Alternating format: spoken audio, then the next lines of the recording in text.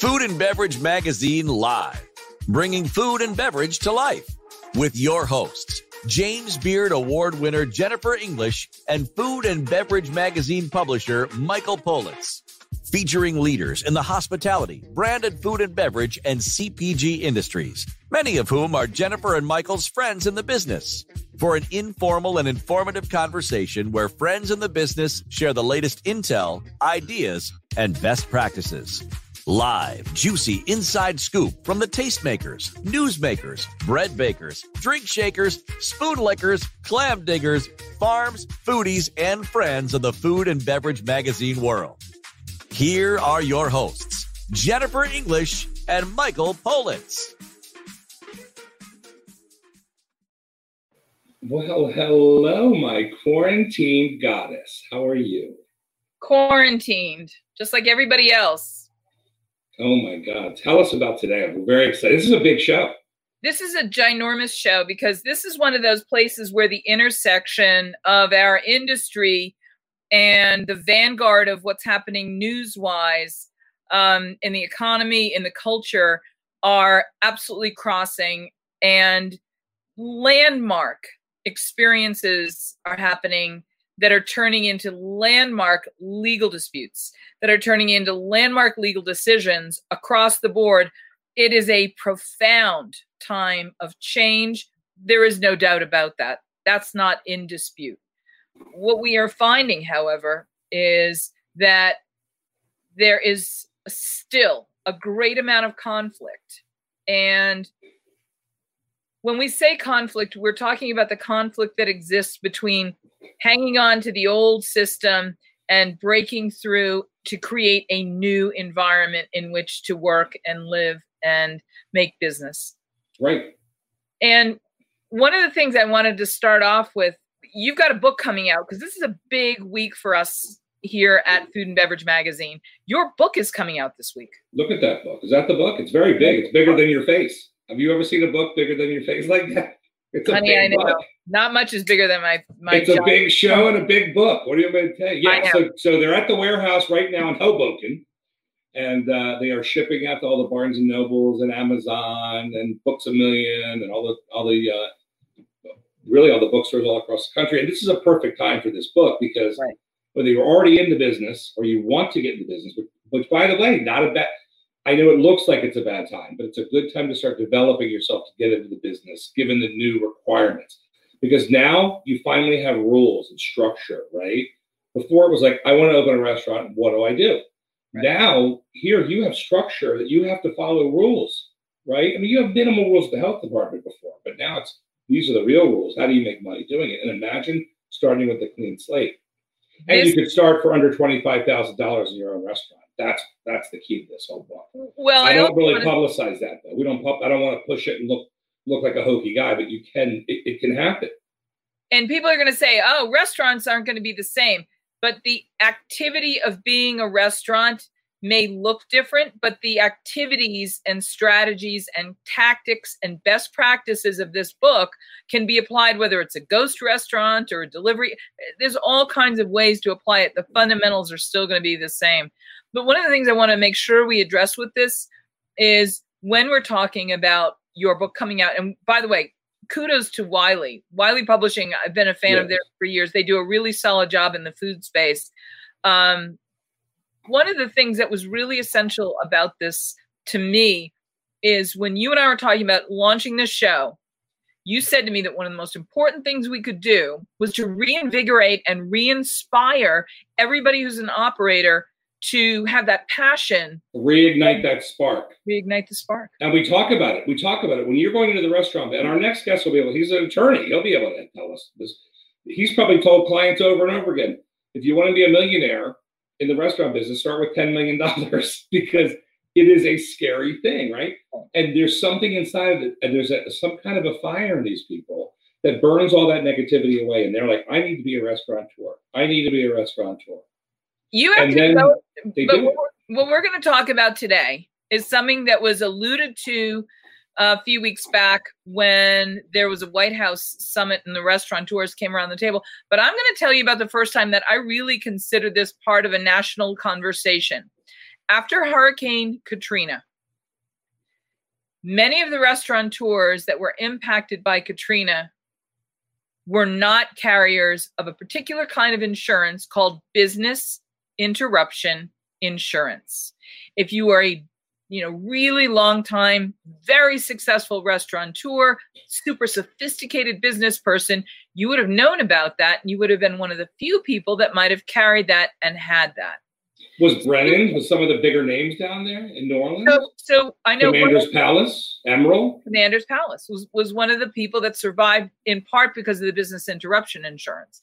Right. So now a lot of people are looking at this thinking, oh, well, I just have to get that insurance. So a lot of people in the restaurant business said, well, I don't want to be one of those guys that gets, shut out the next time there's a disaster, and there's likely to be any number of these. It's worth the investment because this is a long-term multi-outlet operation for us. Right. Celebrity and celebrated chefs went around the world, and they all came out to see you in Las Vegas, and they went all over the place. They had a really large dollar enterprise growing that they had to protect. Right. And some of our friends. And so my understanding is a lot of people went into this saying that's one of these expenses. It's almost like a luxury to afford because it's not inexpensive insurance, and margins are really thin in the restaurant business. So people think they have this business interruption insurance, and guess what happened with this crisis? And that's the topic for today's show. Wow. So that's a very, very good topic that people really need to listen to. And I want to find out also if small guys, because we hear about all the big guys, right? But what about the little guys? Let's introduce the next guest so we can bring him on. I don't want him sitting backstage. He charges by the hour. What's wrong with you? God knows what this is going to cost, what it's costing somebody. Go ahead. Our first and only guest today, because this is a serious topic that deserves our undivided attention, and we want to give you the chance that if you have any questions that you want to pose, that you can go on to Facebook and ask the question. Or YouTube. I think it's important that we give the audience the opportunity. This is a pipeline of information to the absolute source. Business Interruption Group was formed when several well-known, well-established, award-winning restaurateurs, many of whom are our friends in the business, went to make a claim on their business interruption insurance. Do they do that individually? Well, we're going to find out. Okay.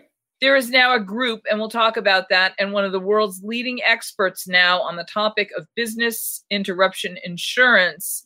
And from the Business Interruption Group that is formed just to address some of these issues is a pioneer and a leader in the revolutionary realm of legal fights relative to insurance companies, because that is how reform truly happens. Revolutions don't necessarily take place with a musket and a cannon anymore. They take place because people like John, who's our first guest today, are fighting this fight even when we didn't realize that there was a fight to be had. John Houghtaling II joins us now from his legal lair in his sartorial splendor. I love his bow tie. Welcome, sir. He's on mute. John, you're on mute. Let's unmute John. Okay. Well, thank you. Thank you for having me. So we had to set this up because this isn't just something that is just a matter of course, the way that you have to get, flood insurance if you live in a flood zone. This is a topic that has come into our consciousness pretty much since Katrina.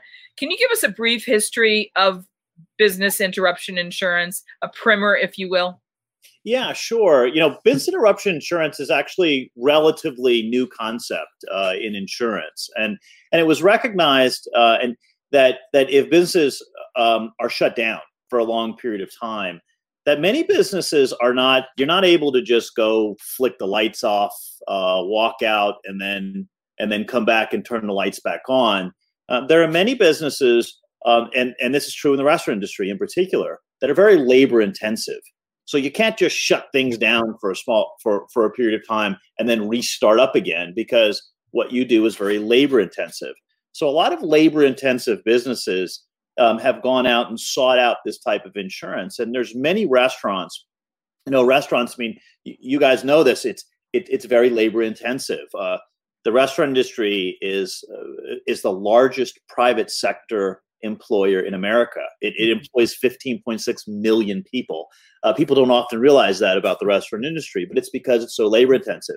So many restaurateurs have gone out, not just large ones, but small ones as well. And their brokers have said, if there's ever a shutdown, like there was in Katrina, or if there's civil authority shutdowns, you can have coverage for this.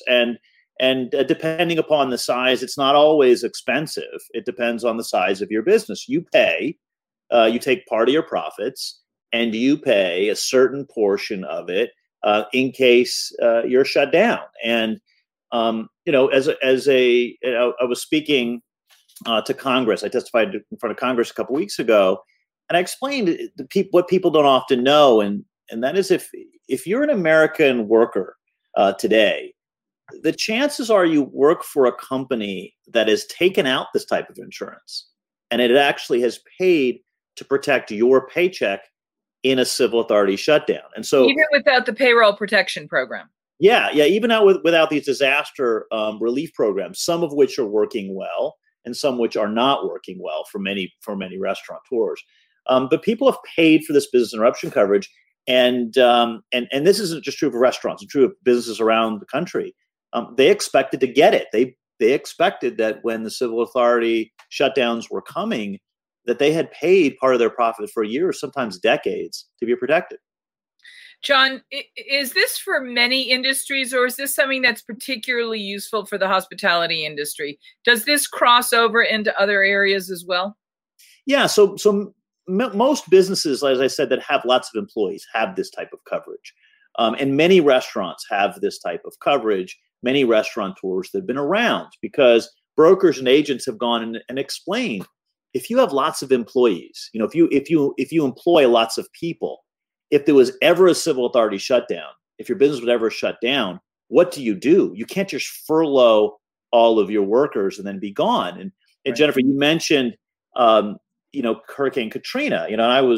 I'm here from my office in New Orleans, and I lived in New Orleans and lived through that disaster of Katrina, and it really affected the restaurants, of course, because there's lots of people. But what people realize is that after they got shut down, their employees go to different places. And what we really understand, those of us that have businesses that really rely on people, is how important people are to the business. They're essential. Restaurants, what do? You serve people. You nurture people, you serve people. It's very labor intensive to do that. And when you lose your people, you lose your business. And oftentimes the expense of training them and the expense of seeking new employees. Great places have very little turnover because they do a very good job of creating a culture to keep people. That's why when you go to a city like New Orleans and you visit with T and Lally, or you go to a place like Galatoire's, you might have the same server that served your parents or grandparents. Yeah, that's very true where I'm from. If you live in New Orleans, the restaurant hospitality is part of, it's ingrained in your culture. But it's interesting as I go around, and now that this has affected so many people in the country, and since the restaurants got shut down first around the country and universally, I think more people who are outside the restaurant industry are starting to realize how absolutely ingrained restaurants and hospitality are to every sector of the economy. There is not a place where people gather in mass that doesn't have a restaurant or hospitality component to how it functions. And so we're starting to realize, I think America is starting to realize, and people are, about not being able to go to a restaurant. People are like, they desperately want to go. And that's where we socialize. That's where we meet on occasions. That's where we bring our families together. That's where our friends gather to have something. And we're starting to realize, with that part of our culture gone, that it's part of the very fabric. You can't say that about every industry, that it's part of the fabric of everything you touch, but you can with the restaurant and hospitality industry. And I think now Americans, not just Americans, this is across the world, is starting to really understand how important your industry is. When we talk about business interruption insurance, can you give us maybe a 1-minute first day of business school explanation about what it actually is and does? Yeah. So when it works properly, and we can discuss how it's not working, and it's not working, people are not getting what they purchased. But what people purchased was, you pay a certain amount every month, like you do it's part of your property coverage. And in most cases, this is a rider, part of when you're covering your restaurant, you're covering your business. You're paying a certain amount to protect your very vital expenses in the time of a shutdown. So your payroll, your rent, your things that you need to keep your business on pause. Right. That's part of what business interruption coverage is, and it's measured. So when you go and you apply for business interruption coverage, you give them information about your business, and essentially what you're doing is you're building you're paying for like a lifeboat. Imagine when you go on a cruise, part of your cruise money is not just for the cabin and the entertainment on the ship, but part of it is in case everything goes down, you have a lifeboat there to get on. It's not going to be as luxurious, but you're essentially paying for that lifeboat in case the unexpected happened. And in every business interruption policy, there's a section of it called civil authority coverage, which means that if the government shuts you down, not that there's a fire in your place or if there's a contamination, but if the government shuts an area down, you actually have coverage for that. And people paid for that, and that's actually in every business interruption policy. Unfortunately, the restaurants started to find out around the time of the shutdowns that the insurance companies were not going to honor those contracts. So let's go back to that point in time, mid-March. For a lot of people, we use the St. Patrick's Day as our start date for most of us, and say from this date forward, this is how long we've been in the shutdown. Certainly for the couple weeks before that, in the beginning of March, there was indeed a really substantial, notable decrease in business, especially in on-premise and in-house dining and the hospitality industry, and certainly in hotels, et cetera. Talk a little bit about what happened and how it happened and what the economic impact for the hospitality industry in particular, although I understand you've got other people in other parts of the world, and we'll talk about those, but particularly for our chef friends and for people in the industry. Take us back to March. Yeah, so if you go, things started happening actually before the middle of March. I started getting leaks because I'm at the tip of the spear of a lot of this insurance fighting, or the center of the bullseye, if you look at it from the perspective of the insurance agency. I started to get some leaks from the industry about what was happening, and the insurance industry was starting. Can I interrupt you for 1 second? Were you in the business interruption industry prior to the COVID crisis? Yes. So I've been in a leadership role in just about every insurance disaster in the last 20 years. So in Katrina, the Attorney General hired me in the aftermath of Hurricane Katrina to police the insurance companies who are not paying their policies. And so every major disaster, I'm in some sort of a role. In Superstorm Sandy, which was one of the last major insurance events, I was retained by the courts to represent the majority of people in the tri-state area in Superstorm Sandy. So I've been involved in this, and so I started to get information from the other side. And when I started to hear, is the insurance industry, they realized that on many of their policies would apply to the civil authority shutdown, and that those civil authority shutdowns were coming. By February, the industry started talking with each other, and they said, if they shut the restaurants down in America, the restaurants are a big deal. Restaurants contribute more than $1 trillion to the economy every year. If they shut the restaurants down in there, we have to start looking at what civil authority coverage we sold to these restaurants and how much we're going to have to pay. And some of them said, you know what, we have exclusions for pandemics. Well, what they realized is when they actually read the policies that not many of them do. And some have virus exclusions, but many of the policies didn't have exclusions. So the industry went, and it was really quite, it's really quite sad, but devious. But what they did is they came up with legal arguments as to why they weren't going to pay these civil authority coverages. And so what we started to see is the reasons for the civil authority shutdowns, the governments that were shutting things down first in China. If you remember on March 11th, they shut down the businesses in Italy. So Italy shut down first, and the shutdowns in the United States didn't follow but a few days later. But when they shut down the restaurants on the 11th, on the 12th, it was very interesting. The insurance industry came out with a white paper from the leading defense firm, and they explained that they were not going to pay the coverage for anybody, and they were going to pay no matter what the policy said for the civil authority shutdowns that were coming. Now, this was an industry journal that I ended up getting, but it was indicative of what they were going to say, and what they were going to say was this. It was quite interesting argument that they have.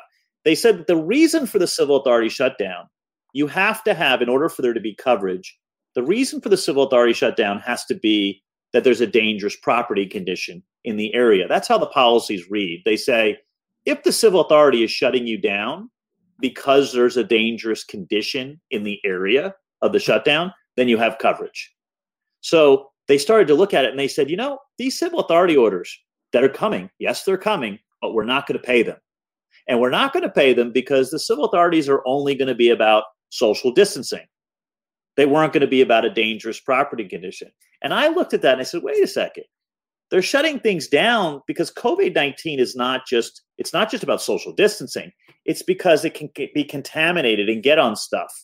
It's creating a dangerous property condition because it's contaminating stuff. And these civil authorities are not. And if it wasn't dangerous, they wouldn't need to do anything. Absolutely. And so the industry, though, what I found out before the civil authority shutdowns is the insurance industry was going to misrepresent the government orders. And I got word of this before the government orders happened in the United States. They were going to argue that the civil authority orders had nothing to do with the contamination. It only had to do with social distancing. And we knew this wasn't right because we could see the government officials on TV saying you got to wash your hands, be careful, contaminate surfaces. And this is the difference between coverage and no coverage under the policies. And so it was an interesting thing because on the 12th of March is when they came out with their white paper. Well, that very day, I happened to be having a culinary event in my home in New Orleans, and Jérôme Bocuse of the famous Bocuse family. Oh wow! John is very, very, very fancy if he has Jerome in his house. I have fancy friends. Did you ask him why his father created such little portions? Yes. I know. I knew Mr. Paul quite. I asked Mr. Paul that question. He looked at me like I was crazy. Yes, I invented it, son. He said, have more. Yeah. That was his answer. So we were happy to do, and I'm not in the restaurant business, but I live in New Orleans, but my best friends are chefs. And ironically, Jerome Bocuse and a bunch of other chefs, Thomas Keller, Danielle Ballou, dear friends of mine, they would always come to these disaster places where I would be doing some insurance recovery, and they would be doing charity fundraisers. Well, here we were doing an event on March 12th, and Jerome showed up. He had all his chefs and everything, and we're about to do our big meal. And he said, I remember him he walked into the room and he says, oh my gosh, John, they're going to shut the restaurants down. And this was literally happening the next day. I said, I know. He goes, but I have civil authority coverage. I'm good. I paid for this coverage for business interruption. And I said, Jerome, I have bad news. I said, they're not going to pay it. He said, what do you mean? He said, well, in order for the civil authority coverage to be in effect, they have to be shutting things down because there's a dangerous property condition in the area. He says, it's contaminating stuff. Of course, that's the reason. I said, I know, but they're going to misrepresent it. So that evening, we started talking, and then the next day, we started calling Thomas Keller, Danielle Boulud. We got on the phone with Wolfgang Puck and Jean Georges and a bunch of other people, and we said, look, they're going to in the next day or so, they're going to shut down the entire restaurant industry in the United States. And when they do so, the insurance companies are going to deny everyone. And this is absolutely critical because, this is $1 trillion to the economy. Not only is it all of our friends, not only it's the entire restaurant industry. And the insurance companies have backed this. Okay. They've sold a lot of businesses. And if they don't get it, we all know what can happen. The businesses can go bankrupt. So we quickly coalesced, and that's how we coalesced. We coalesced what was the formations of the Business Interruption Group, a nonprofit. We formed it just that weekend. And we called all the restaurateurs and the hotelers that we had and all of our friends that we knew in the industry. The chefs, as you know, they have a long reach of people that look up to them, and millions of people are followers on Twitter and Facebook and things. And so we said, we have to get the word out. And number one, we need to get the word out that the insurance companies they're not representing these civil authority orders correctly, and that people may have coverage. And then we actually went to the governments and we told the governments what the insurance companies were going to say, and that the governments needed, with the civil authority orders, to specify the reasons so that the insurance companies couldn't deny it. And that's what started a movement that just in the matter of weeks, there was thousands and thousands of companies across America that joined in the protest. Wow. This is all less than 90 days old. Yeah. Within 2 weeks, we had so many, because you have to think, and you all know this because you're in the business, and all of your viewers would know how integrated the restaurant business is. You know each other, people know each other, and there's lots of employees and there's lots of people. So one chef, one restaurateur knows so many people. And this word spread so quickly through the restaurant hospitality industry that number one, we had paid for coverage.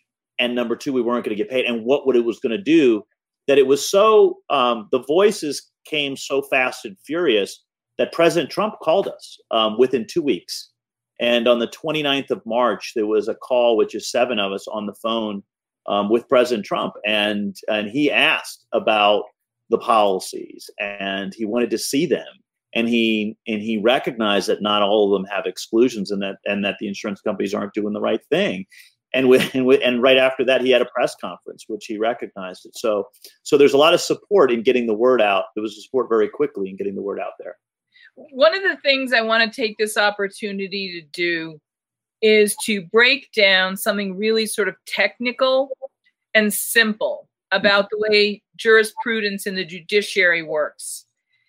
In any case in law, most times somebody goes to court because there's a dispute. Would you talk a little bit about the nature of dispute? Because when you say, and help us understand that the unfairness was born of someone about to do the wrong thing in terms of misrepresenting, that almost everybody can point to that and say that's wrong. Help us understand why a court's going to care about that and listen to this. Why would the court just say, you have no business coming here, you were just wrong? How can you go from making that, sort of judgment, that instant judgment, to letting it actually become a thing? Help people understand how that works. Yeah, well, one of the things you have to do is we saw the wrong coming. We saw it a few days before the wrong was coming. And what do you do when you do that? You have to act, and you have to act quickly, because one thing we knew is that, my best friends didn't have the luxury. Restaurateurs don't have the luxury of just saying, okay, they're not going to pay me. I'm just going to sue them. I'll turn it over to lawyers and sue them, because it can take years to come to a judgment. And after that, what's the use of dropping the lifeboats after everybody drowns? We needed it. So one thing we knew we needed to do was we needed a device that was quick. And so we thought about what devices that there would be, what remedies. I mean, one thing, of course, was to speaking to journalists, getting the word out, speaking to politicians in Washington. Of course, we were able to speak to the president and others. But then what do you do? So we had part of our strategy, one which was a public relations to get out there that, hey, you need to look at your policies. They may apply. 2 is to speak to the politicians that these guys are doing bad stuff. And then 3, we had to get to the courts, but we needed a way to do it quickly. So one of the things that I did, and we did with the Business Interruption Group, we filed the first action in the world on COVID-19. We did it right away. We didn't waste any time. On March 16th, which was the Monday after things started to get shut down, we filed what was called a declaratory judgment action. It's a unique lawsuit. It's a unique legal device. We need a device that wasn't going to take so long. Right. We need something that'd be quick. And what a declaratory judgment you're able to do, you're able to go and say, I have a dispute with you, Mr. Insurance Company, and you're being wrong. And here's a civil authority coverage language shutting my restaurant down. And here's my policy. You can walk into court and ask the judge, what's the law? In one hearing, you can say, hey, what's the law? So that's what we did. We filed one in New Orleans, which is pending. And we're going to go up and say, Judge, what's the law here? And we're not just trying to make it for one restaurant, right, but for the nation to say, what's the law here? Because it seems very clear. Our policies say if the civil authority shuts us down for a dangerous condition, and this is clearly one, we have coverage. And here's what the civil authority says. It says shutting us down because of a dangerous condition. We also filed one for Thomas Keller in Napa Valley. That's one where we filed it as well. And so the hope is very quickly we'll be at a hearing and be able to get this part of the law established. And what that'll do is that'll establish hopefully the law for the nation.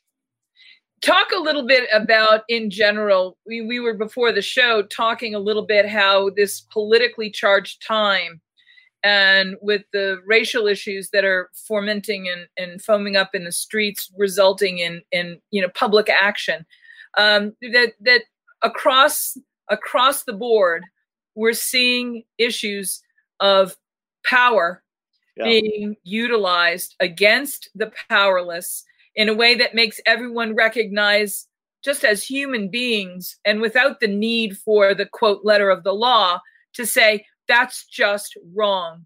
Yeah. And there may not be a statute in Minneapolis that says it's against the law to put your knee on the neck. But when you start arguing at that kind of level of detail, you're missing the point. Everyone who's a human being with a heart and a brain says that was wrong.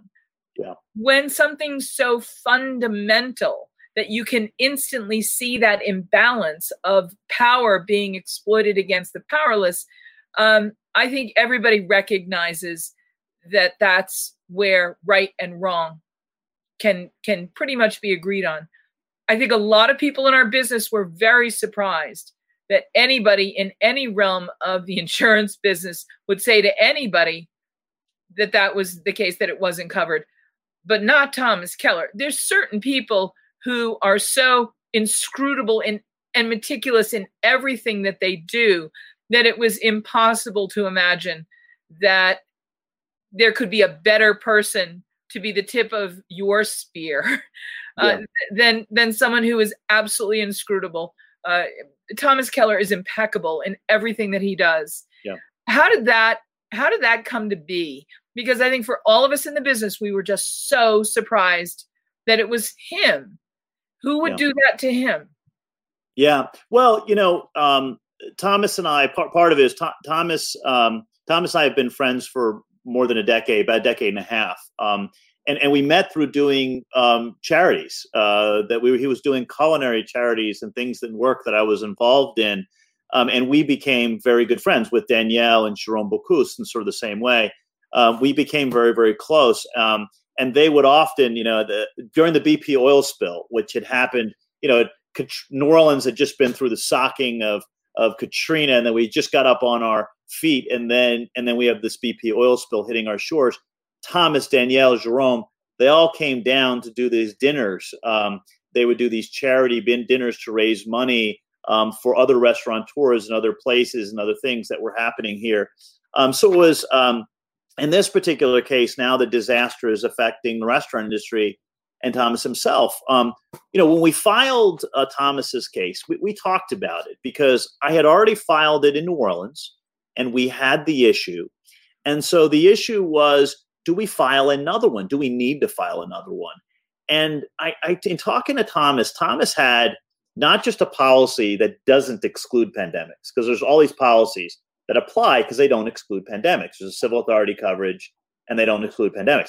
Thomas actually had a very expensive policy that not only did it not exclude and did have civil authority coverage, but it actually had an inclusion for virus contamination. Okay. So there's a policy absolutely that applies 100%. You can't, not even a fancy lawyer can make this argument with a straight face.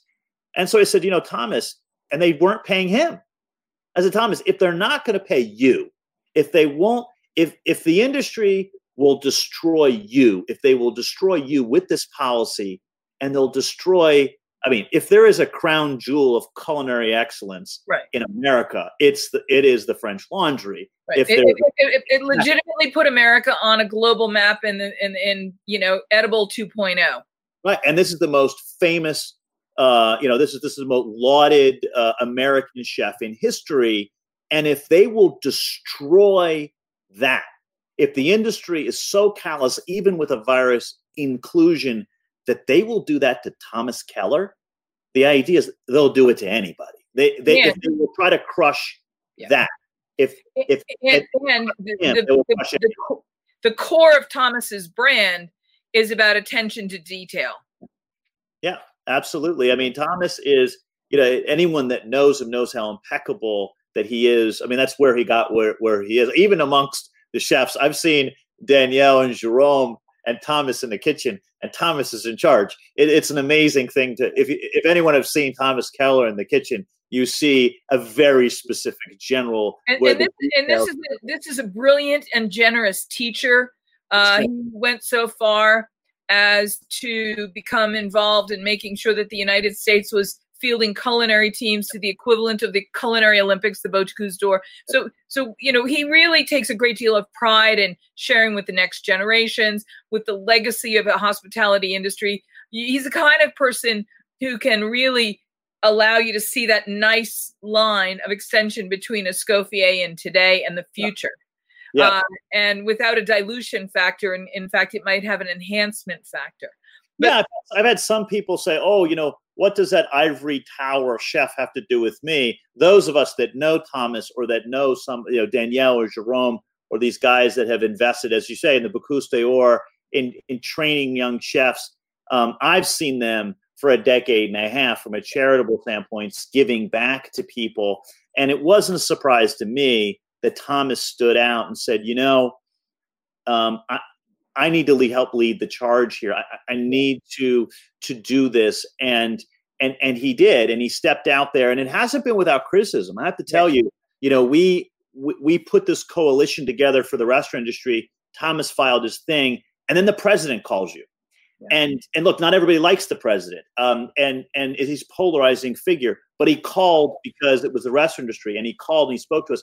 And then afterwards, Thomas tweeted about it, that the president listened to the industry. He understands we're important. And people actually attacked him on social media and said, who are you? And what do you know about? And of course, it was very hurtful. But we know that, look, when you're standing up to an industry, when you're standing up to power, and this is, Jennifer, you mentioned this, when you stand up to power, you're going to get attacked, even if you're 100%, even if you're on the right of so many people.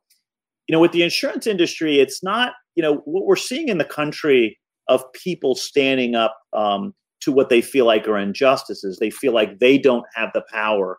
Now, they're frustrated. Some do well in expressing themselves, and some make mistakes in expressing themselves and fighting back against that power. And how do you do that? One of the things that people are starting to recognize, those that I see going through the insurance industry, insurance is an interesting thing, and it's a microcosm for a lot of what we're talking about here. What do we do with insurance? What we do is we take a little bit of our money, and we do this with all government, by the way. We take a little bit of our money every year, every paycheck, and it goes to fund something. And it goes to fund something that we need when things go wrong. You know, we need to call an ambulance. We need to call a police car. Our business is effectively drowning. And we now need that life preserver or that fire extinguisher or that thing. And every year we take a little bit of money and we pool it and we pay for it for the protection. I mean, what does the industry say to us when things go wrong? The slogans are the same. We got you covered. Don't worry about it. We're on your side, right? You know, when times comes to it, we'll be a good neighbor. You know, pay for what you need. Pay for what you need. You'll be in good hands. You know, the slogans are the same. That when they need us, when we're weak, we've given you the money, and when we're weak, we need you to come to. We need you to be that good neighbor you promised to be. And whatever we find out what happens now, I see it, and for me, this is not a surprise. The insurance industry has walked away from the hospitality industry that's so important to America. It's not a surprise to me. It upsets me. They're now doing this to all of my friends. They're doing, but I see it over and over again. I see it in every disaster. What ends up happening is you give the money, and then when you need it, and when you're weak, particularly when you're weak, now they have all the money. And what is the insurance industry doing now? They're sitting on $822 billion of our cash in reserves. They're not paying a penny. They're not paying any of it. And they're giving that money to lawyers, and they're giving that money to lobbyists, and they're misrepresenting what the policies say. Now, these policies are complicated. Some of them are like 300 pages long. And so the problem with power is, you know, of course, it's that we're feeding this. And then when we need it, it is particularly disappointing to people when you need your government to protect you. You know, we're seeing this with frustrations. We need to fix some things with law enforcement too. But when we need that protection and it doesn't work, and then even worse, something bad has happened, and now the thing that we expect to rely on, there's also the injustice of the thing that we helped support now turning its back on us. And that, you know, that's a common feeling, I think, that is going around this year in a very raw way. You know, we're seeing the protests. I think, you know, part of the protests are part of a reaction to all of this. But with insurance, it's really, you know, our time right now in this country, it's very critical. I mean, this is an unparalleled transitional. This is a seismic shift in everything. And just bring it back to the restaurant industry and the hospitality industry. James Beard, who gave you that award, and which they did a study that says, in absence of the business interruption coverage covering us, 4 out of 5 restaurants will go bankrupt. Right. 4 out of 5. 4 out of 5 of an industry that employs 15.6 million people. 4 out of 5 of an industry that is a $1 trillion to our economy every year. I mean, I don't think we can afford to let this happen, and which is why this is a very critical time for the courts. It's a critical time for all of us. John, as our guest today and as a representative of the Business Interruption group, and we look at this moment in time, I want to use this is a teachable moment to help explain the relationship between the government, the insurance industry, and the restaurants that are what make up our industry and the hotels. If somebody commits a crime, the mechanism exists where they get arrested, they get a trial, and if they did something really bad and the system works the way we hope it does, that person will go to jail. And that the incentive to not making a crime exists because, you know, if you do something bad, you will go to jail. And for most people, that's enough to keep them from doing really bad things. And most of us won't go to jail, thank goodness. What mechanism exists in the government with the charters for, you know, banks and institutions, but in particular to insurance companies, that would allow the government to have the equivalent of some kind of incentive, some power, some leverage to get the insurance industry to do what we'll only describe now as the right thing? It's Jennifer, it's the heart of the solution, right? If there's not a penalty for doing bad, if you can take people's emergency money and then when they need it, use it against them and keep it. We have a broken system, and what we're finding, and there's many documentaries that have been done on some of the work that I've done in the past about the fact that, and they often will call it in different chapters, the disaster after the disaster, right. because in Katrina, everybody had coverage, everybody had property coverage. They had coverage to build back. I mean, almost all properties had mortgages on them. Banks require you to have this kind of stuff. And the problem what we're seeing in America is disaster. Here's what happens. After a disaster, the insurance industry does the same thing every time. For me, it's like that movie, The Groundhog Day. You ever see the movie with a guy? I see the same day over and over again. The first thing they do is they just lie. They just lie. We're not covering it. We don't cover it. Fine print, don't cover it. And then they take their lobbyists with the money that we paid them, and then they run to Washington. They say, oh, yeah, we don't cover it, but let's make a pot of money. Let's put a pot of money over here, a federal bailout money. And the politicians run out. Okay, let's put a bailout money together with our taxpayer money. And we put that pot of money together, and it's always a mess. Why? Because it's hastily put together. It's not measured properly like insurance is for what you need. And so this happens over and over again. But what the insurance industry realizes is when they do this, there's a statistic that's almost constant after every disaster. And the people that push back when the insurance industry says no, the people that push back, 1%. Wow.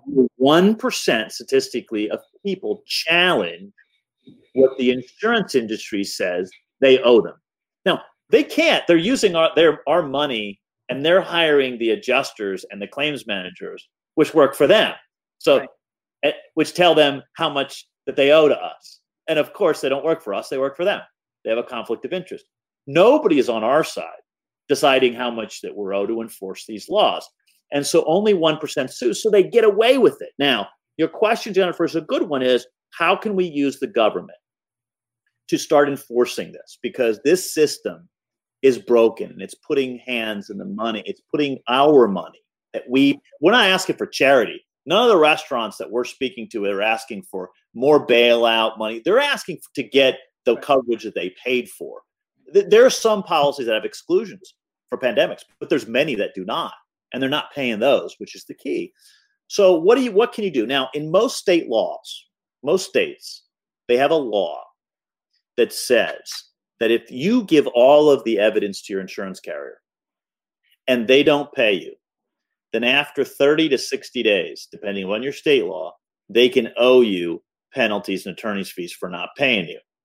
But most people don't know this law exists, and they don't know how to operate, to get it to kick in.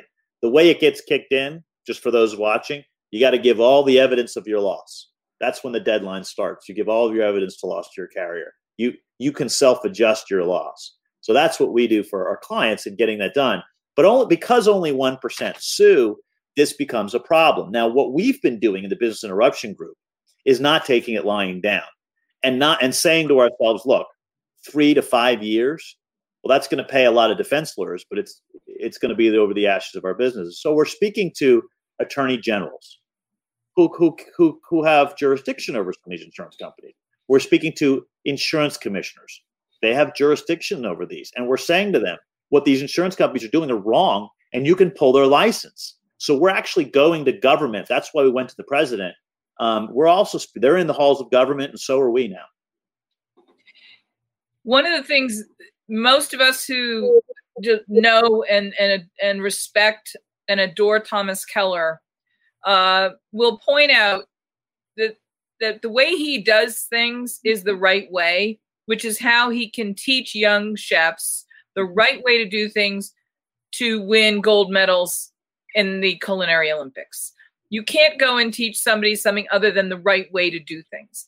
And you can't teach the right way to do things in any realm of life unless you really are somebody who is passionately and philosophically committed to doing the right things. So this is somebody, Thomas Keller, that we're talking about here. People that know and respect him also know that he had an unfortunate fire not long ago. And that was a business interruption, and they got very creative about how to do what they had to do.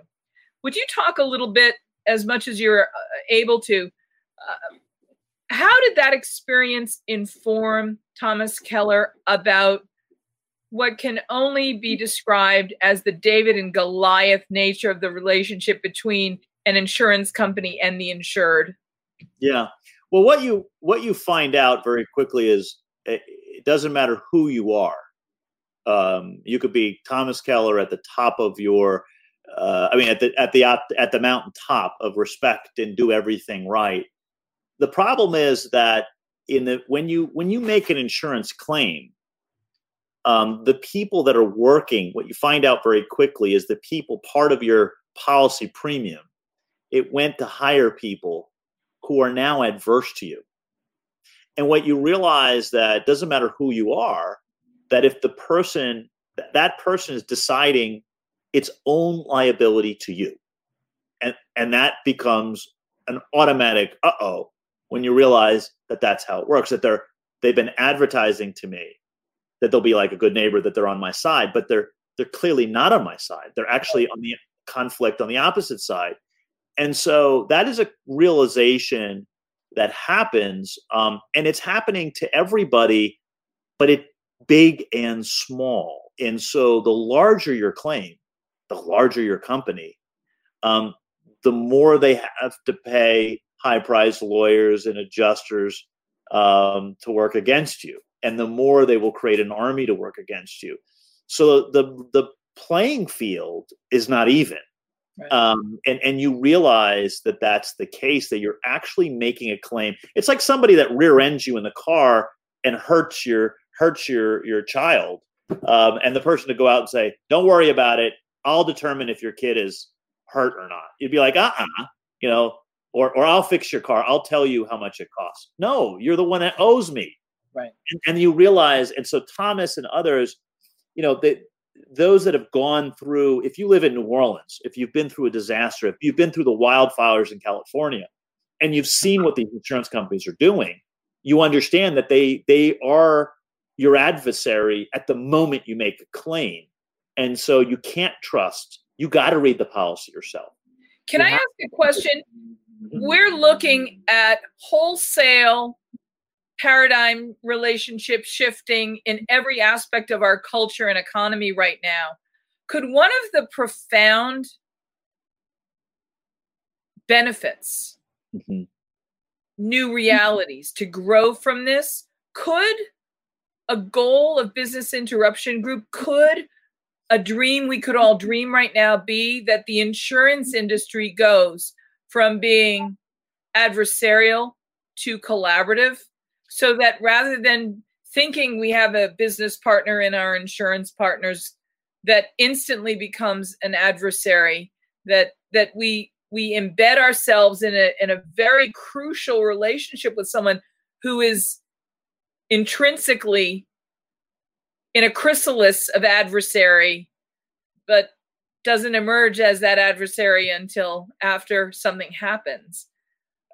Could we imagine a new reality? I do.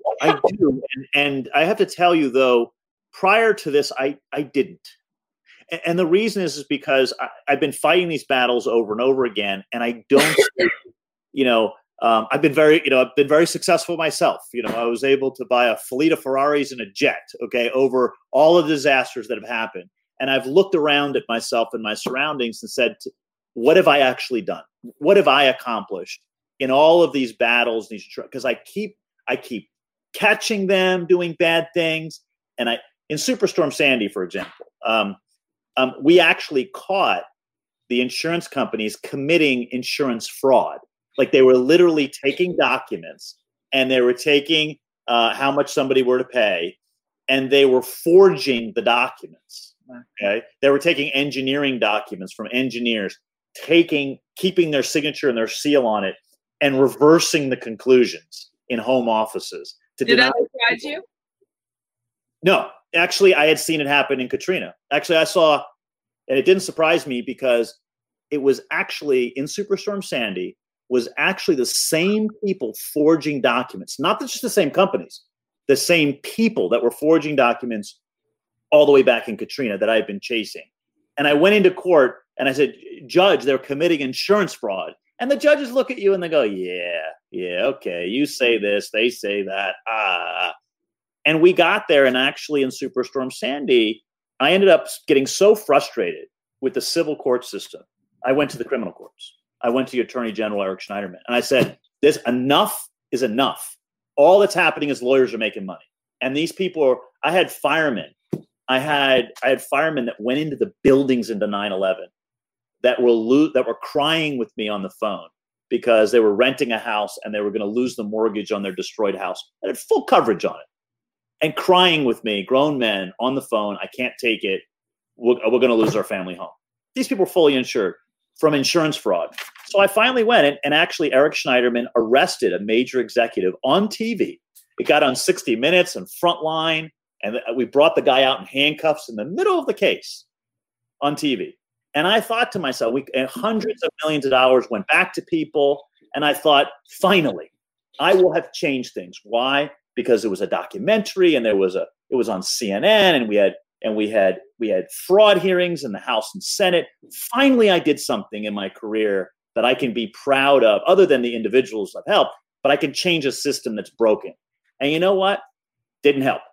Didn't help at all. And so when COVID-19 happened and I saw these reports that they were basically going to misrepresent government orders, was I surprised? No. But I had, in any serious disaster where it changes, there are some things that are so widespread, so significant that happened in our culture that it changes history.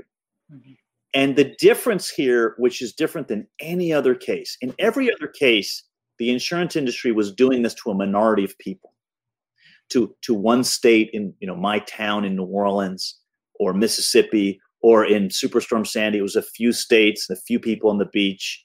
And the insurance industry was lying to everybody about what these people's policies say.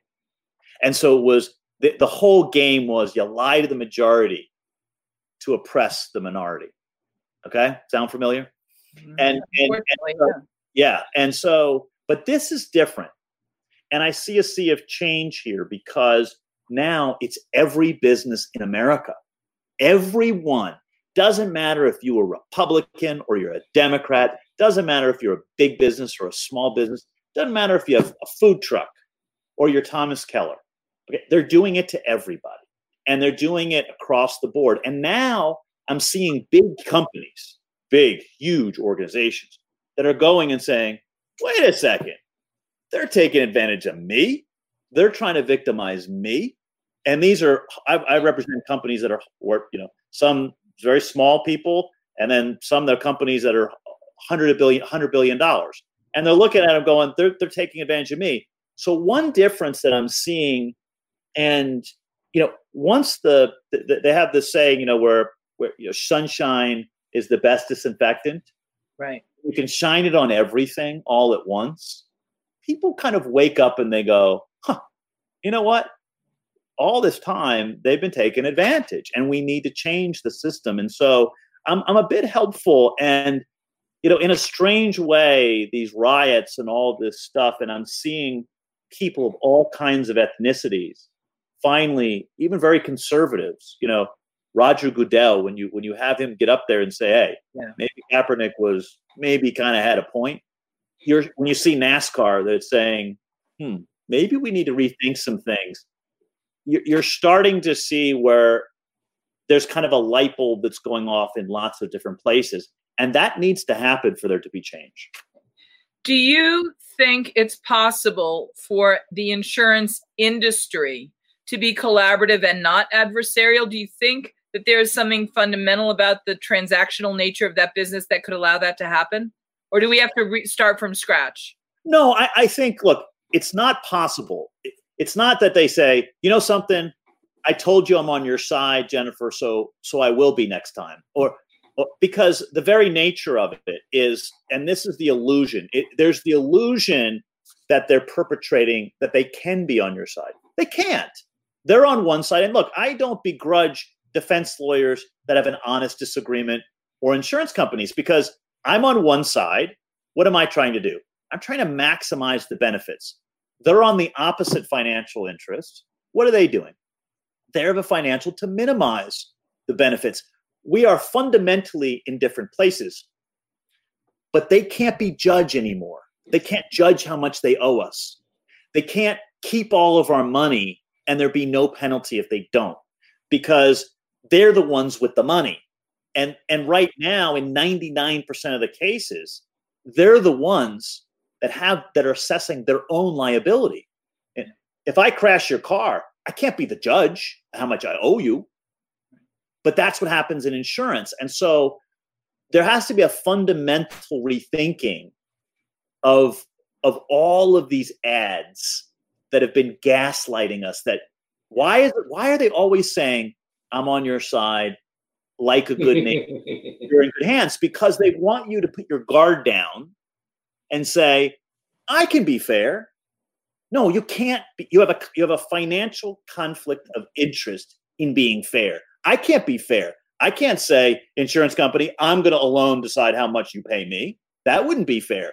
You have to have a balance. The problem that we have in our country is we give all of the money to the person deciding how much they owe us, and it has to come out of their pocket. That has to change. That there has to be more, and there are penalties for that. We're just not, judges and lawyers are not being good enough, I think, about going to the politicians, about going to the executive branch. It's also the executive branch here. Because, Jennifer, you said this, so you're right, is that it can be criminal. We've seen they can commit insurance fraud. You know, I speak to attorney generals now all across the country, and I say to them, I'm concerned about insurance companies committing insurance fraud. And I've had attorney generals go, how can an insurance company commit insurance fraud? I'm like, they're the one deciding how much they owe? Oh, we're so gaslighted. You know, capitalism is a wonderful thing, right? It's created an unbelievable surge in humanity and in economic growth and other things. But the people with all the money, you know, you got to have some checks and balances here, okay? Because if you give them all the money to decide how much they owe us, there's a fundamental problem. So how can we help, John? How can Food and Beverage Magazine and our 12 million readers a month and all of our assets, and Jennifer, how can we get involved and help you guys? Well, one thing you could do is you had up on your screen the Business Interruption Group website. So we are big. Business Interruption Group. So it's WERBIG.org. It's a nonprofit. It was started by the hospitality, hotel and hospitality industry, the restaurant hospitality industry. It was started in the aftermath of this. You can go on the website and sign our petition. What does the petition say? First off, we're not asking for any money. It's not it is purely a petition. And what we're petitioning is for the insurance companies to do the right thing. That if their policy does not have a pandemic exclusion, they need to pay it to that business to stop that person from going on the unemployment line, right? They need to pay those. And then what the Business Interruption Group is also doing is we're promoting actually an act in Congress, a bill. There are some policies that have exclusions. There are some policies that have exclusions for the pandemic. Some policies that clearly have exclusions, some that don't. Some, like Tavis, have inclusions. And there's some that have the word virus in there. And many of people who are watching, if they have a business interruption policy, they may have some type of exclusion where the word virus is in there. And there's a debate as to whether it excludes the civil authority coverage or not. Here's what We Are Big is doing. We're saying, please pay the ones you owe. And if there's ones that we have a fight about it, we're going to introduce a bill where the insurance company can voluntarily opt into the program. They can pay the restaurant its civil authority coverage, and then seek reimbursement for the government for that. Very elegant, simple solution, which will keep people off unemployment lines. It'll keep our restaurants and our hospitality working, going into the economy. And if they just pay the business interruption policies, this will work. This will be a way that will keep our businesses out there. So what your listeners and your viewers can do, go on the website, fill it out, to say, because the industry is watching this page. Right. The president was watching the page. People in power are watching what the hospitality industry can do when it gets together. You are 15.6 million people strong, and you're a community that we're all understanding now is very important to all of our lives, to every sector of our economy. Your voice is a strong one. It's a big one. And if you speak with a common voice, you can make big changes. And so that's what the Business Interruption Group is about. It's also the biggest sector of our economy that doesn't have its own dedicated nightly feature on the nightly news. Yeah. I mean, you are the largest private sector employer in America. Now, most people don't realize it. They know we take for granted that restaurants and hospitality are a fabric of our life and every part of our economy. I mean, I represent a lot of people who are not in the restaurant hospitality business that are going, without a restaurant, without the restaurants, I can't operate. I can't have a concert venue if I don't have food, right, and beverage. Everybody is realizing that they're tied to you. And the fact that in the middle of a pandemic, of a war, that a president would get on the phone with a new organization in 2 weeks, in the middle of all that stuff, it demonstrates that if you're speaking with a common voice about things that you need in your industry, that change can really happen. You know, I know, which a lot of people don't know, about how labor intensive the business is of restaurants. But I also know how much people are drawn to it and how much it means to people. It's not for money, John. They're not doing it for the love of money. That's for sure. No, they're not. I mean, if you looked at some of at the cost, I mean, you know that the cost of running a restaurant, it's hugely intensive. But if you speak to chefs, it doesn't matter if it's Thomas Keller or the guy that's got his food truck that loves it. Right. People that are in the business, they want to nurture. You know, being a part of cooking food for somebody, for someone to come over to your home, and for you to prepare a meal for them. It gets to really the essence of what we are as in humanity. It's us sharing. It's so civilized, John. We're so civilized, isn't it? Well, it's a love language, but it's more than that. It's really one of the embedded cornerstones of any culture. Yep. You know, I happen to be in Tucson, Arizona right now, and we were designated a UNESCO City of Gastronomy.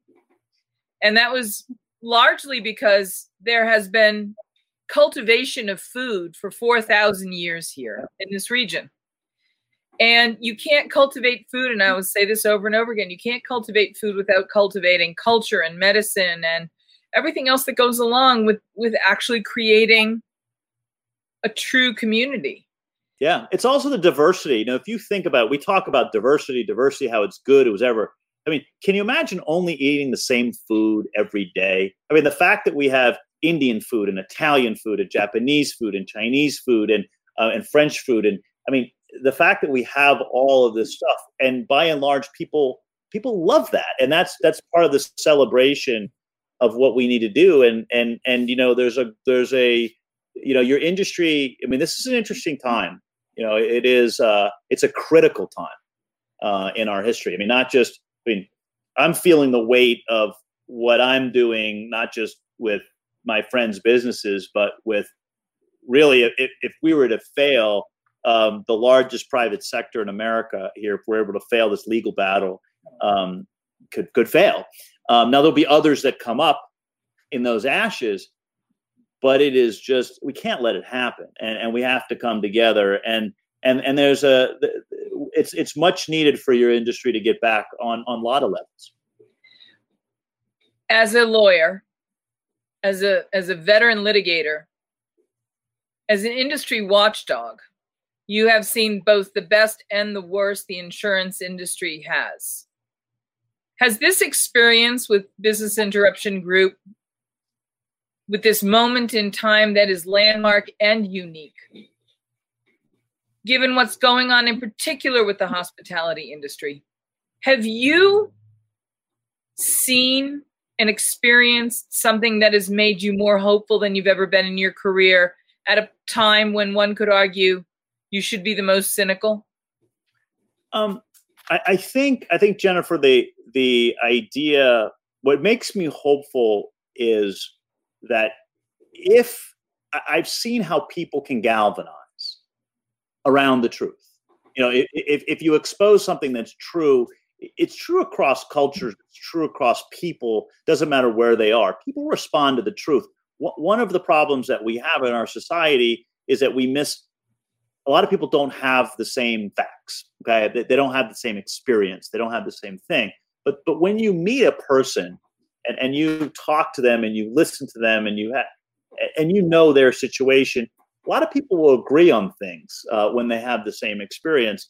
The one thing I'm hopeful is at this time is that it's causing, although we're all apart, people are finding a lot of common ground now in common experiences that they haven't had before. As far as the insurance industry is concerned, it is awful that this has happened to an industry that I'm so close to, that's so important to America. I mean, that's because, and there's the weight of it, but there's also something, I speak with the chefs and I speak with Thomas all the time and with the guys, and we say, what we're doing here is really important. It's really important for the industry, but it's every business in America. I mean, if the insurance companies walk, from their obligations here on the policies that they owe, if they're allowed to lie about what the policies say and nobody reads them, we can't let that happen. And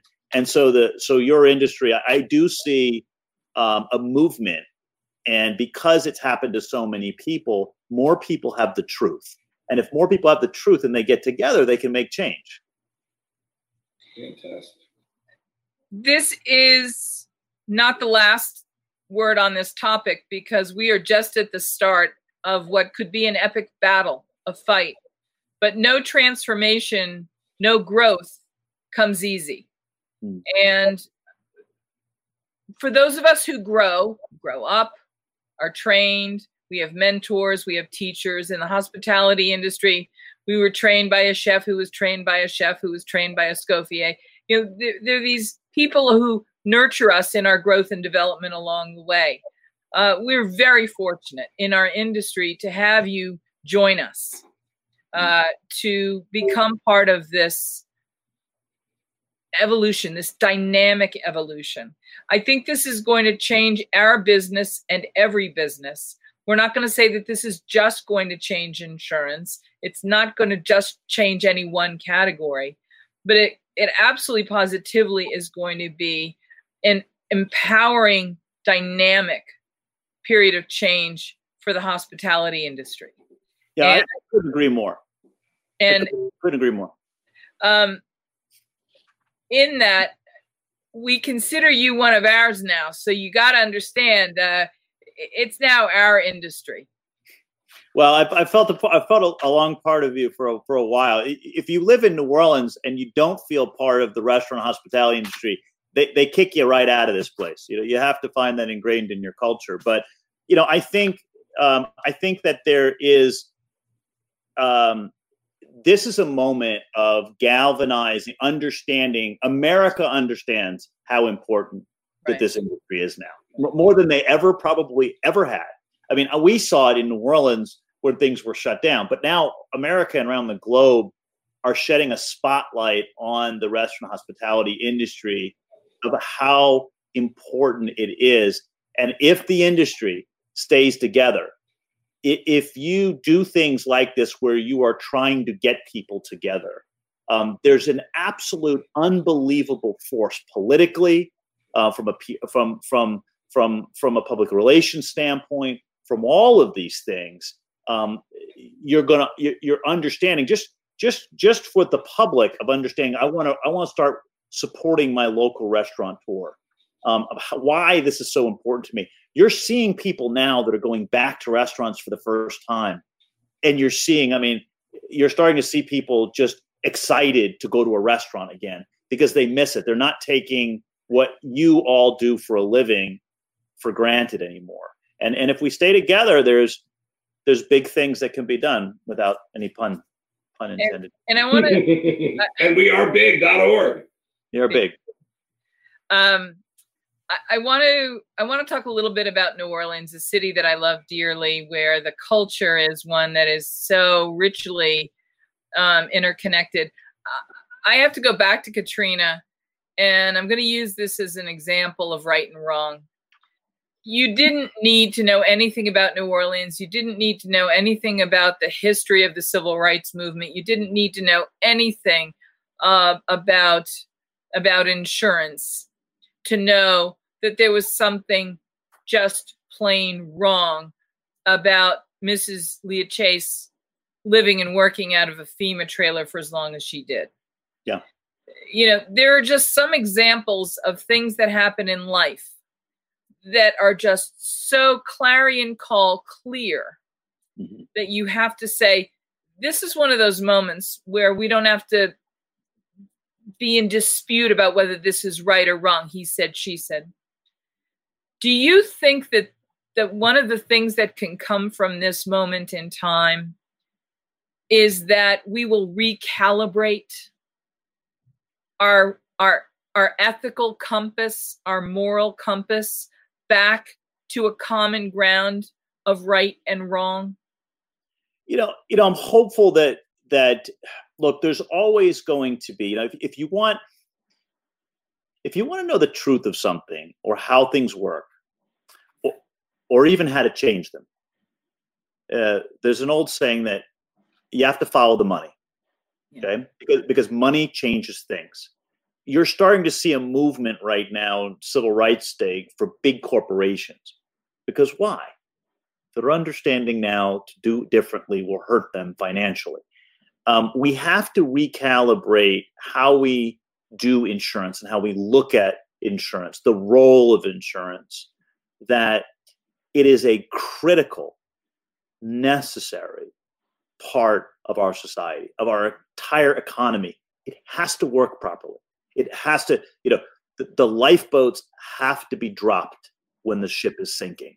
And if you don't do that, then there's an incredible loss and injustice that happens. And we saw that in New Orleans. We saw that in Superstorm Sandy. We're seeing the insurers abandon places and that allowing the politicians to run out and have these slush funds that are put together. And the slush funds never work properly. In the BP oil spill, they're just paying out to the restaurants now. Now, they're starting to pay out. But if they're still around. But if insurance works properly, it will. There's the foundation of our country. Benjamin Franklin, actually, many people know this, that brought the concept of insurance to colonial America when we first started, because he understood we needed this, because we were building wooden houses next to each other. And if one burned, if my neighbor's house burned, my house would burn. And it was the interconnectedness of us. It wasn't just an analogy. It's part of our economy that we're starting to see now. If the restaurant industry fails, everything else is having a ramification effect to it. If we don't shore up, if we don't have the breaker switch for this. And what we're also recognizing is that we're always told that insurance are the good guys, but sometimes they're not the good guys. And we have to start having mechanisms to where if the insurance companies don't do the right thing, that there's more penalties, or that we're able to fix and strengthen our laws and the things that we're doing now. But this just takes, I think now that this is happening to everybody, and it's happening to every company in every sector of the entire economy. Every company in every sector of the economy is being turned down here, wrongfully in many cases.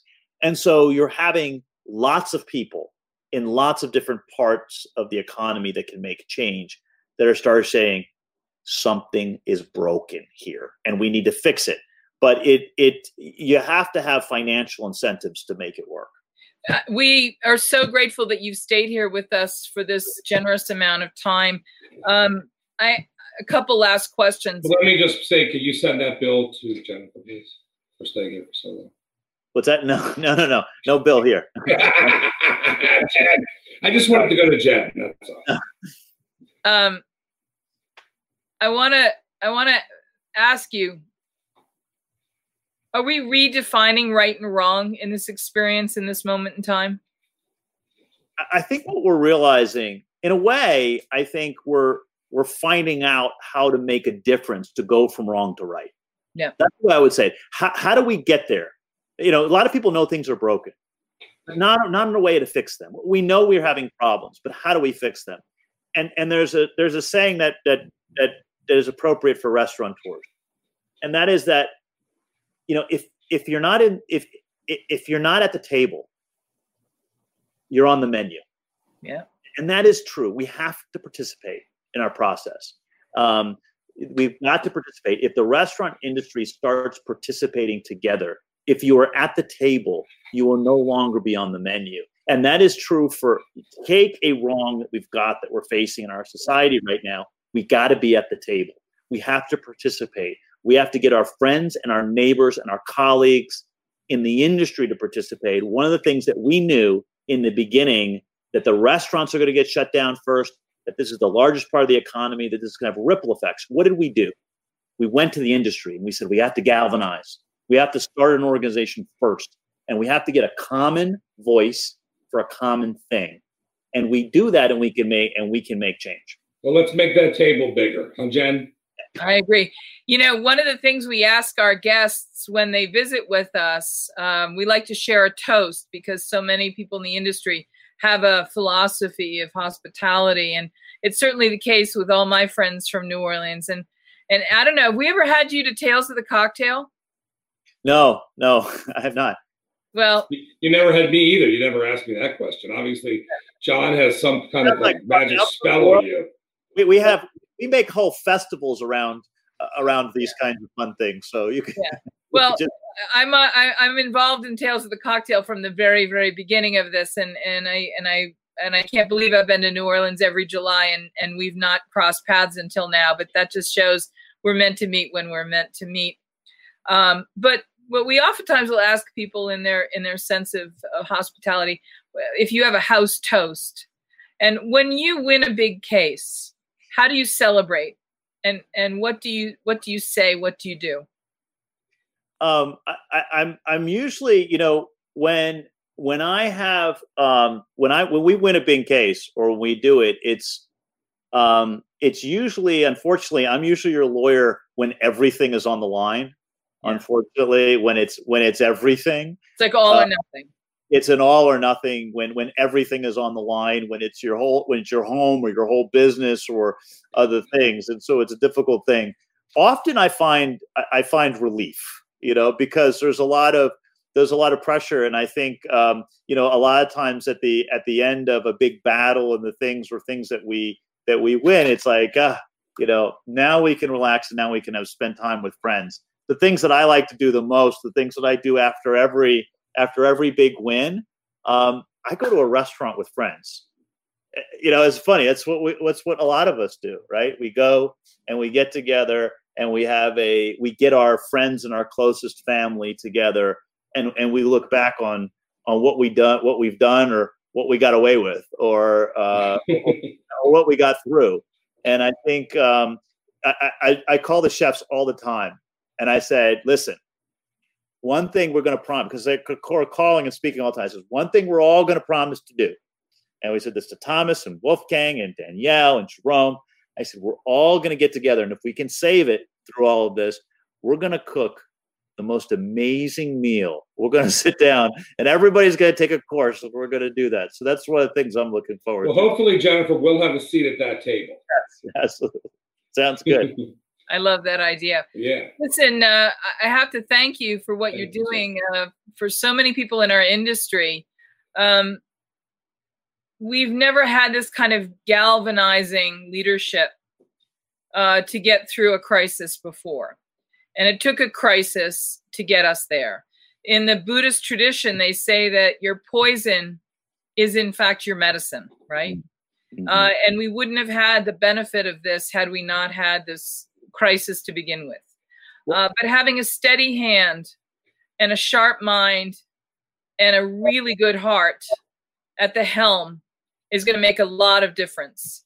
And with your compadre, Thomas Keller, and the crew that you've assembled to take us through this, I have, for the first time, really got hope for this industry. Hope I didn't have when the government announced bailouts and PPP and all the rest of it. But I think that it's not the dollars that will make the difference. It will be the surviving. I think you're right. It's going to be the difference maker in this. And that everyone, in whatever the landscape of regulations and stipulations and rules and considerations have to be, at the end of the day, we're still going to be a group of people who, through the language of love of food and conviviality, are going to be welcoming people back in whatever form we do, cooking food for people that need people to cook food for them and making public events happen, because life really has to be experienced en famille. And I want to thank you, John, for coming to be here. I thank you, because this is the legacy. I think you're right, is the legacy of what could happen here. The industry understanding how important it is to everyone else, for everyone to understand how important the industry is to everybody, and to stay together and to galvanize. And then if we are successful, we've talked about it with the chefs. I said, guys, you have to continue staying out there with the industry, because look at what good you can do. Right? Look at how much your voice. I don't know if you saw, but we got a couple weeks ago, we got Times Square shut down. Yep. Let's talk. And actually, I have that on. I have that on the list that we wanted to talk to you about. There was a moment, and I felt like we'd kept you too long already. But since you brought it up, let's talk about it. Yeah, I mean, just an example of just the power it is. It is not me, and it's not just Thomas, it's not Danielle, because if they didn't represent 15.6 million people, the president wouldn't have called us right away, right? But what exactly happened in Times Square 2 weeks ago? Times Square, but these are just examples. The president and other thing. In Times Square, what we did is we said, look, we want think about how important hospitality, the restaurant industry is, and we were thinking about what is the epicenter of that? I mean, the epicenter of what we're doing in that, and we thought, at Times Square. I mean, think of Times Square. It is the center in the United States of, in a symbolic way, of hospitality and restaurants and Broadway and the entertainments and the arts and the things. They coalesce. I mean, Times Square is evocative of every Main Street town hall in America. And if you look at just the economic impact of that, it's not just symbolic. It's over $100 billion a year go through Times Square every year. It's amazing. But we thought, what a demonstration would it be if we could get because there are certain times you need to do things symbolically. You need to put out messages together. And so what we were able to do is we reached out, the chefs and the hospitality industry reached out, the Business Interruption Group, to all the big billboards on Times Square, some of them that are huge, 20,000 square foot billboards. And they and we asked them, we said, we want you to shut them black. We want you to turn them off, totally dark, in a symbolic gesture of the insurance industry is shutting our lights out, right? And then we want to go up with a message of hope. And we did a 2-minute film that we did. All the billboards 2 weeks ago went totally dark. And then they went up with a film that you can see on the Business Interruption Group website. And it started with people in the industry and a chef and a waiter and people in the industry talking about how important the industry is and how much we need the insurance companies to do the right thing. But this is an example. I mean, timeshare had never been shut down before for a private event, ever in history. And to think about what your industry can do when it comes together, the powerful message that it can have if you galvanize and you have that seat at the table. And before we let you go, for restaurateurs and operators, large and small, but let's talk about the small guys for the moment. And let's just talk about everybody for the moment, because not everybody's in Times Square. Not everybody has a dozen James Beard nominations and awards. Not everybody's Thomas Keller. For the little guy in this David and Goliath battle, what can you coach everybody that's in any kind of fight through this experience with the COVID and the shutdown and everything? What, as a champion fighter, can you share with all of us about how to not give up in what might seem like a very give-upable moment? Well, the first thing is not to give up, right? Is not to give up. The first thing people need to do that they have one of these insurance policies. I would say that there's two groups of people you're speaking to, right? Those that have these policies, and there's some that do not.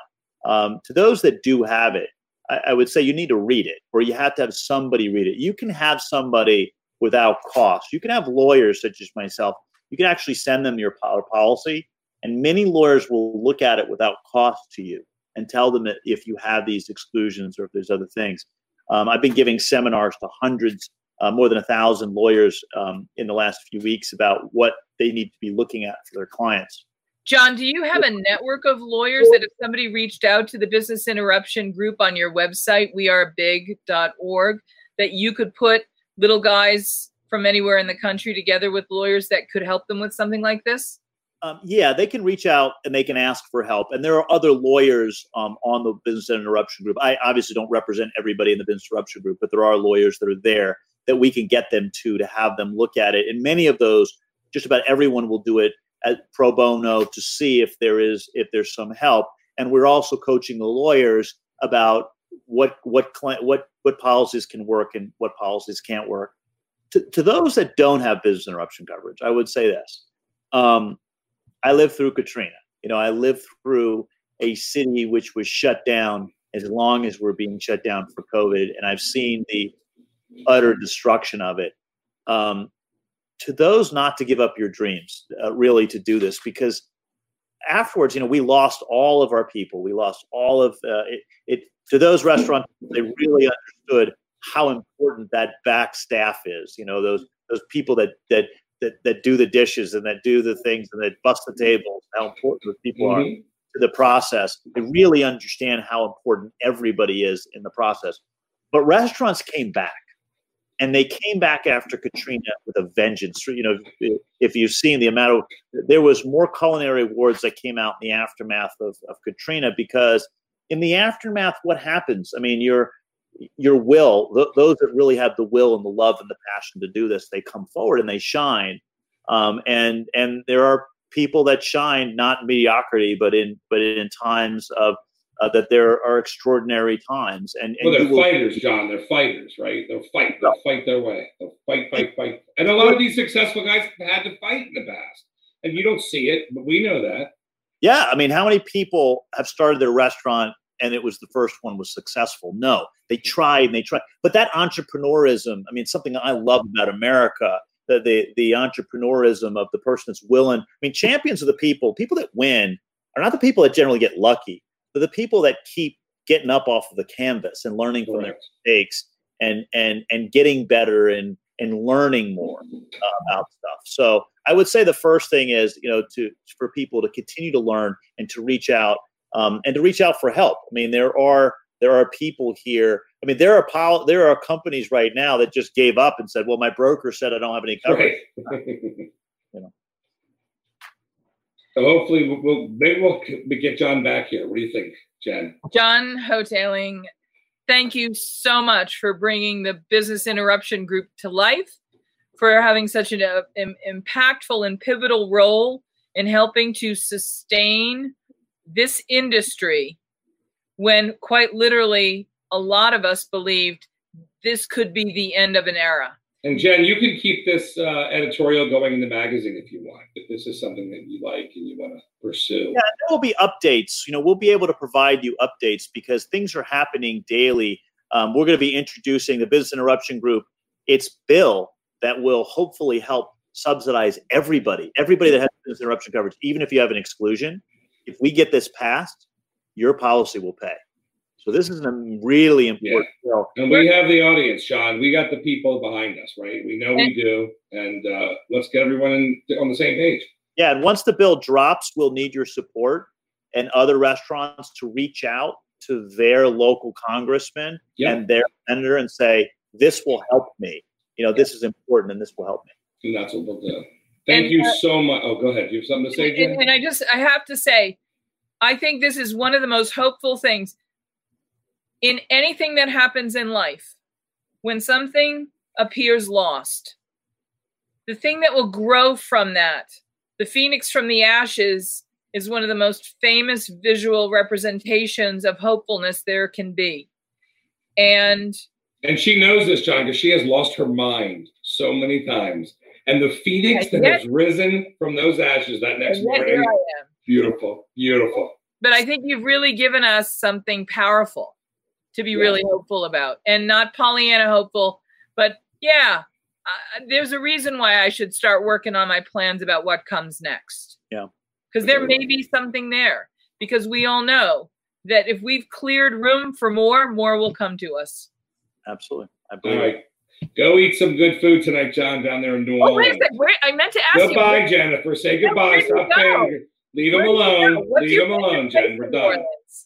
Sorry? What's your favorite place in New Orleans? Oh, no, you're going to get me in trouble with all of my restaurateur friends. If I start picking favorites, get me in trouble. Let me ask you, not your favorite. Where are the places you're a regular? Oh my goodness, I'm a regular in so many places. But there are, I have to say, next time you come to New Orleans, there are absolutely wonderful. I live in a neighborhood uptown that I could walk to restaurants around this place that are really amazing. Some that are fancy and some that are not quite fancy. I'm going to come on a food tour with John. That's what I'm doing. Without you, Jennifer. Without you. Require a whole new episode to talk about. We'll do it. New Orleans. We'll do it when everything comes out. Thank you again, John. Sure. Thank you so much. Okay. Wow. That was a lot of information. I'm like information overload. And with the talking. Oh, I'm exhausted listening to that. I know. It's fantastic. No, he's an amazing. I'm glad this may be a James Beard Award-winning show. You have to understand how. I'm glad I wore a tie. And you didn't wear a tie. And it's a James Beard Award-winning show. I'm going to actually submit this for the James Beard Awards, right? I think that the industry is going to look back at this moment and look at the work of the Business Interruption Group, whether they have that insurance or not, whether they're going to get a few dollars or not, that the things that come from this effort are going to be some of the cornerstone elements of building the future of the hospitality industry, period. I agree. And do we have tomorrow? Oh, you know who's coming on with us tomorrow? No. The one, the only, John Boyajian from Boyajian Incorporated. John Bon Jovi? John Boyajian. John Boyajian. Love him. I love that music. He's the king of the world's most high quality flavored oils, but he's been in the special food business for 40 years. He's a pioneer in the category. I hope he can figure out how to use the technology if he's been doing this for 40 years. We seem to have a little techno issue sometimes. I love this man. And he's got a lot of friends in the business. All right, well, let's talk to him tomorrow. Let's say goodnight, Jennifer. Please hug your kids, count your blessings, and be hopeful. It's going to be okay. It's going to be okay. Unless Jennifer keeps talking.